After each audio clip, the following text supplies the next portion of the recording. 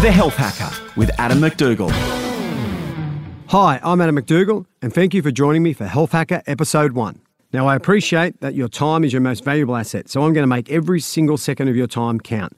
I'm going to do this by sharing with you the tools, the tricks, and the routines of the healthiest, happiest, and most successful people in the world. These are what I call health hacks.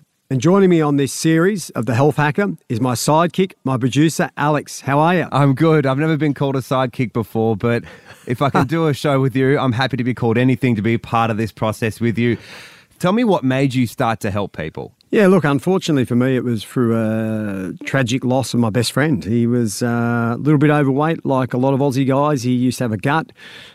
He wore it with pride, actually. We used to joke about how much money he invested in his stomach, and his priorities were probably the wrong way around. He was focused on making money, trying to pay off his mortgage, trying to provide for his family, but he put his health second. So, it's tough to look back now and think I could have done more for him. I probably should have tapped him on the shoulder earlier and said, look, you're not being fair income to your family or yourself. Being overweight and not looking after yourself just isn't fair to them as well as yourself.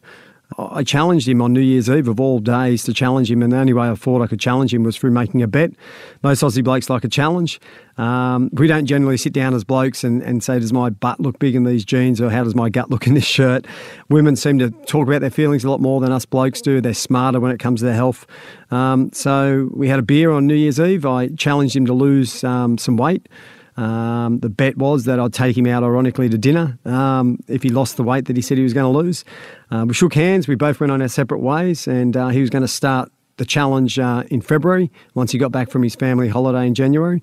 And I, loved my mate Dennis. He was always one of them guys that, you'd sit there and wait for his phone call. When you're having a bad day, Dennis's number was always the one you wanted to see pop up on your phone because he always have a funny story to tell or share with you. And then I remember it like it was yesterday. The phone rang at home. It was about 10 o'clock at night, which was odd. When I picked up the phone, I sensed straight away there was something wrong. And I didn't hear Dennis's voice for a minute, but instead I suddenly heard his dad's voice, and his dad just told me that Dennis had died, and then the phone suddenly got hung up. So I rushed to Sydney to be with his wife and his 3 beautiful young kids. It really struck me, the devastation that, being overweight can have on people and their lives and their family. And, when I seen the faces of his kids and his wife, and they told me that he had actually tried to start to lose weight and wanted to be healthier, I just felt then and there that, look, this shouldn't happen again. And, if I can help other guys or girls not, leave this world too quick, it'd be a good thing. So I've invested now the rest of my life into wanting to inspire and motivate and educate people to live their healthiest and best lives they can. So what made you start learning? Yeah, well, it's funny. I've been blessed to have played professional sport for 20 years, and as a professional athlete, you probably take for granted the amount of knowledge you have and the education you're afforded and some of the great people you get to work with. I've worked with some of the greatest coaches, doctors, dietitians, physiotherapists, scientists in the world, and you learn so much off these people. I've studied this stuff at university, and I applied it more importantly. It's one thing to read something, but to apply it and see what works and what doesn't work, particularly when it comes to your health, is key. And, doing it for 20 years, trying to make sure my body performed at its peak, having to be healthy, having to know what I was putting in my mouth, how to exercise most effectively. It was so much information that I realised that I could share with the average everyday person to make their life better. And now being an average Aussie bloke with 2 kids, time poor, busy, some of the things that I see people do on every single day basis, like spend hours at the gym or go on some fad diet, I know it's not going to work. I know it's not sustainable. And I just want to stop them from wasting their times and not getting the results that they need. So I feel that I have to share with them the knowledge I've got. It's just not fair to not share it. So that's what I'm here to do. So how do you know so much about health and fitness, Adam? Well, apart from applying it on an everyday basis as a professional athlete, I made a promise to my mum that if I was going to be a professional athlete, that I would go to university at the same time. My mum didn't want to see me just be a dumb meathead, I suppose. So I promised my mum I'd go to university and start getting educated. I didn't think I'd play football for 20 years, but that made me have to stay at uni for 20 years. So I've now probably built about 4 buildings at Newcastle Uni. Hi, everyone there. And, I just afforded all my spare time that I wasn't playing football in educating myself and trying to empower myself to be more knowledgeable about lots of things, from maths to statistics to sports nutrition to economics, you name it. I've studied at university. I've become an Olympic weightlifting coach, sprint coach.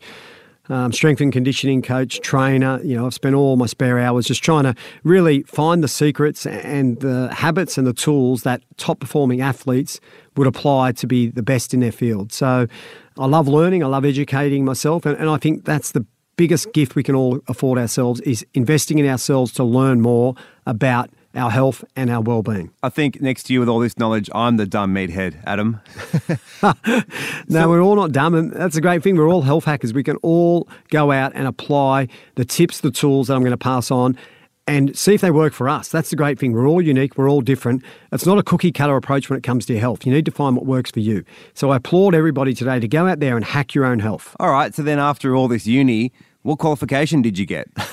After tens and thousands of dollars, I suppose I come away with a lot of bits and pieces of paper that in a lot of regards are probably as useful as toilet paper if you haven't applied the lessons that you've learnt from university. So I've combined the wisdom and then the knowledge of applying it as a professional athlete to walk away with an economics, finance, an MBA, obviously qualifications in nutrition and sports science, and match all these together to form what I call health economics and fitness economics, which is essentially finding out how do you get your biggest bang for your buck when you invest your time, which is your most limited resource, to improve your most valuable asset, which is your health. And that's what I do. I basically teach people, I say, if you're going to eat one thing, if you're going to exercise a certain way, do this. This will give you biggest bang for your buck. And that's what life's all about. With time poor, we don't need to waste our time doing things that don't work. Your nickname should be Roy for return on investment, mate. Or MacDougall, as my wife likes to call me. Whenever I don't know something, just Google. That's actually interesting you mentioned that, because I know you are always researching, which is why you wanted to put together a show and share the information you know.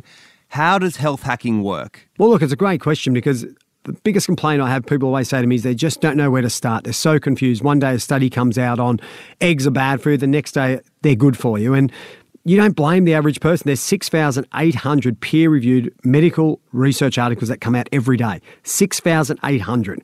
Now, the worst thing about the health industry is that if you want to do a study, you can get the result you want if you're willing to bodge the study. I hate to say it, but it's all about commercialisation for a lot of these health companies and a lot of people with agendas and axes to grind. So all they do is load the study up to get the result they want. So the general public don't know any better.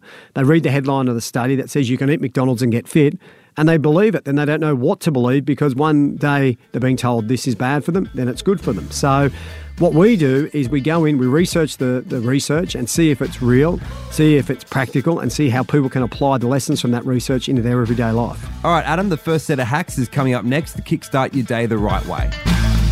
The Health Hacker with Adam MacDougall. So we're going to share with you today 6 great hacks on how to be the best version of you. Okay, Alex, like most people out there, you don't know what you don't know. So I'm going to ask you a question now. How do you start your day? How do you wake up? Does the alarm go off? What happens? Yeah, alarm goes off. I use my phone. Yep. Oh, no, see, you've suckered me into a corner here. My phone is right next to my bed. Yep. And then I snooze my phone and then I go back to sleep. Because I think about it, right? I set my alarm for a little bit earlier than when I actually need to get up. So then I go, oh, yeah, I got another half hour. And then I go back to bed for half an hour. Well, mate, I'm here to break your heart. Unfortunately, you're doing 2 things wrong there straight away. Great. To kickstart your day, the last thing you want to do is wake up to your phone. And for starters, your phone shouldn't even be in the bedroom with you, unfortunately, because that blue light is not good for your brain.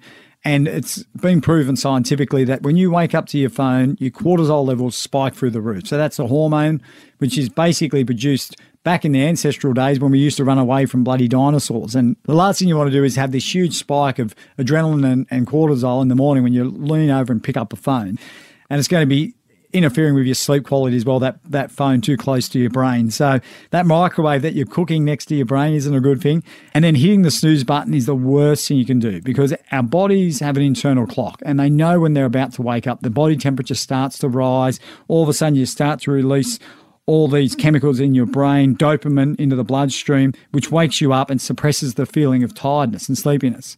So then when you hit the snooze button and you start to go back into that sleep, your body then releases the hormones which make you feel tired and confused. So then when you wake up halfway through that sleep cycle, you haven't had a proper sleep. Yeah. So then you got this brain fog. You don't know if you're Arthur or Martha. If I get an extra half hour, that's actually completely worse. So even though that alarm snapped me out of my sleep, my body was already kind of getting ready for it. Well, your body knows when it's starting to wake up from light, and your body temperature starts to rise a couple of degrees. The hormones start to be released in your body and your brain to wake you up for the day ahead. So the worst thing you want to do is put your body back into a half sleep cycle. So then you're walking around for half the day still dopey. All right, well then, but this is why I have coffee. Because then when I get up, I have a ritual. I have this really nice espresso maker and I sit there and I grind it and I don't know, it's just a nice ritual. I think routine's important, right? Yeah, well, look, routine is important. So make sure that you have an alarm clock in another room or your mobile phone. Get up and make yourself switch it off and stay up when you're up. Then whatever you do, don't hit the caffeine too early. Oh, I know. Once again, it all comes back to hormones, but for starters, you're going to be dehydrated. You've been to sleep for 7 to 8 hours, hopefully, so your body has had no water. And we know that drinking water, when you wake up, particularly increases the flow of oxygen to your brain and your muscles. It aids in the production of new blood cells. It detoxifies you. Yeah, right. If you want to boost your metabolism, get up in the morning and have 500 mils roughly of water, and you're going to boost your metabolism by nearly 30%. Water is what your body needs, particularly after. That's not a lot of water either. No, and that's what you need to do. And if you have a look at the healthiest and happiest people in the world, for example, in Japan, they've got more centenarians than anybody else. They've got more people that live past 100. They've got 50,000 people in Japan who have lived to 100 years or more currently, which is a mind-blowing statistic. So, and that's what they do. That's their common practice in Japan, is they get up and they have 2 full glasses of water first thing in the morning. So there's a really smart health hack for everybody. And you look at their rates of cancer and you look at their rates of diabetes and stuff like that. It has so much benefit drinking water first thing in the morning. So, and remember, your brain's 76% water. If you're lacking water, the first thing that's going to suffer is your brain. So it's important to make sure you hydrate and then skip the caffeine. And the reason for this is that our body works off that natural body clock, which we spoke about in the first one. Yeah. And think about cortisol as something like your body's natural form of caffeine. Now, between 8 and 9 o'clock in the morning, that's when your cortisol level's at their peak. Now, that's when your body's naturally in its awakened state.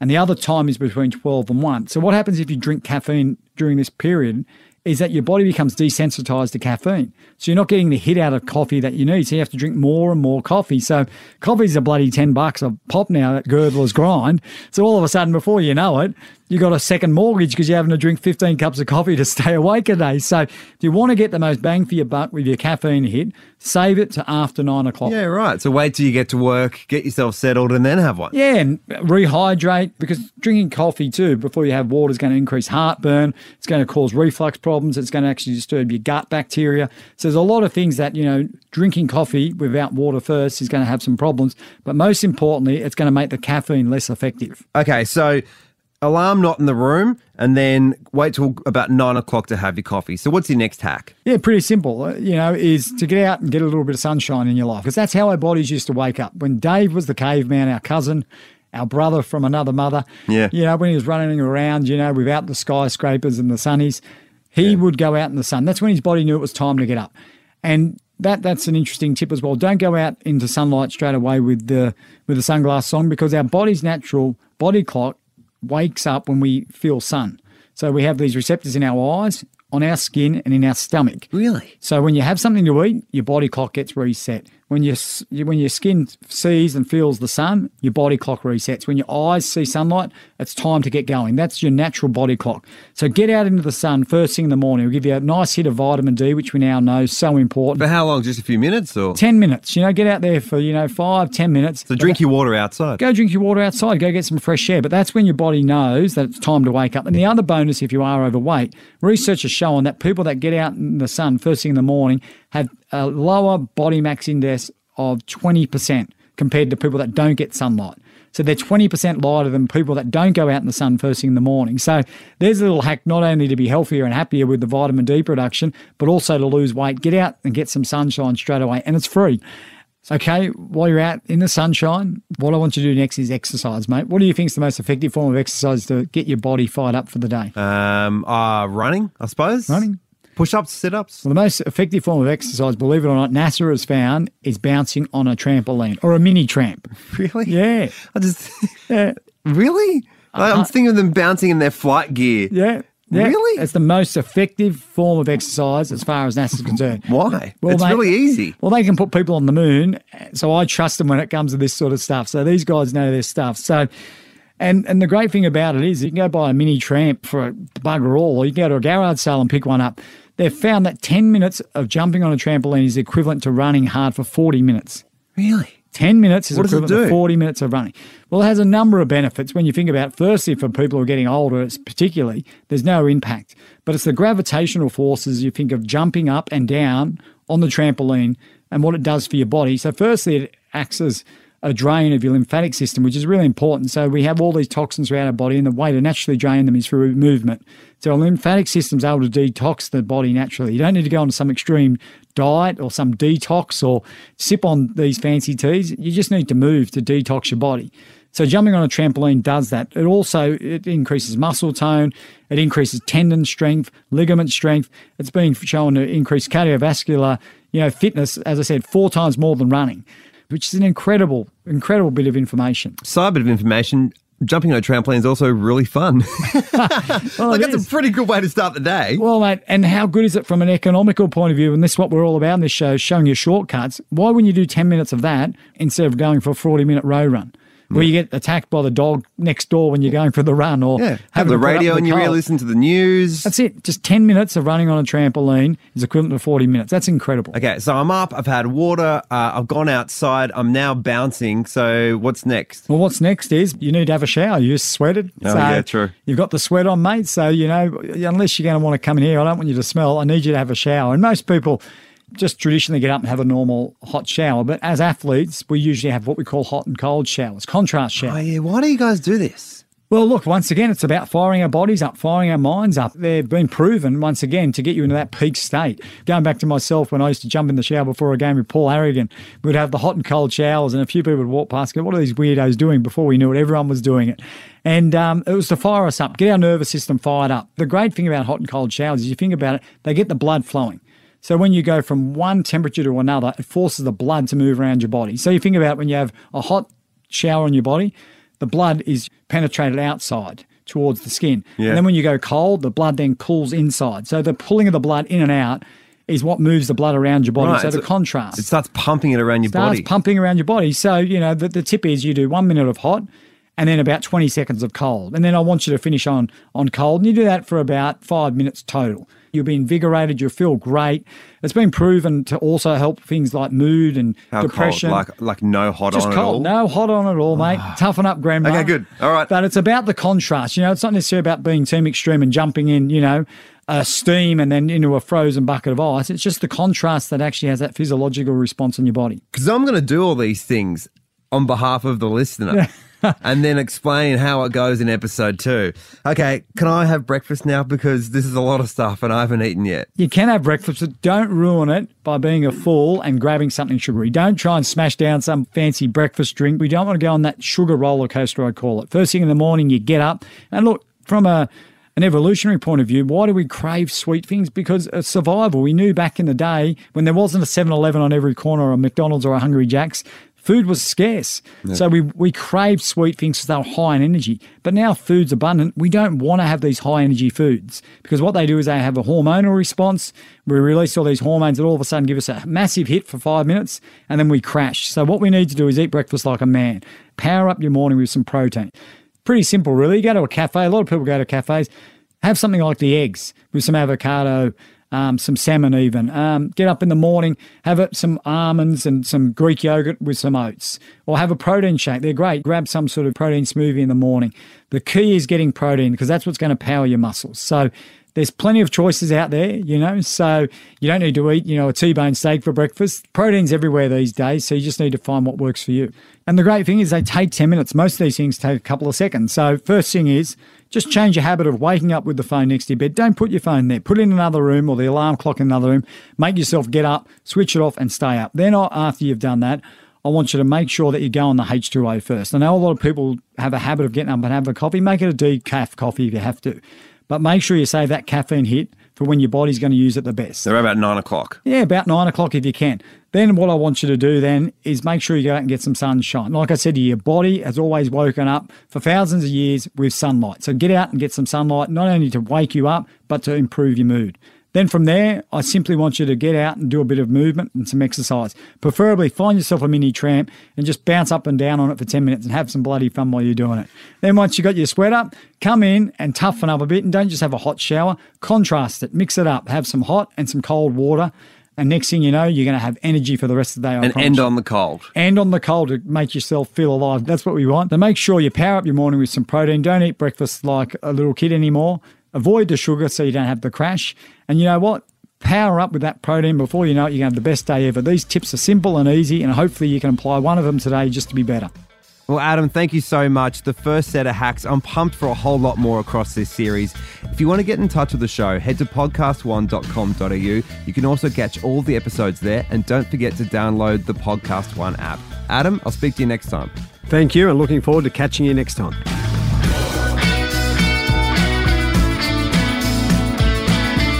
The Health Hacker with Adam MacDougall is recorded in the studios of Podcast One. Produced by Alex Mitchell. Audio production by Nick Slater. Executive producer is Jamie Shaw.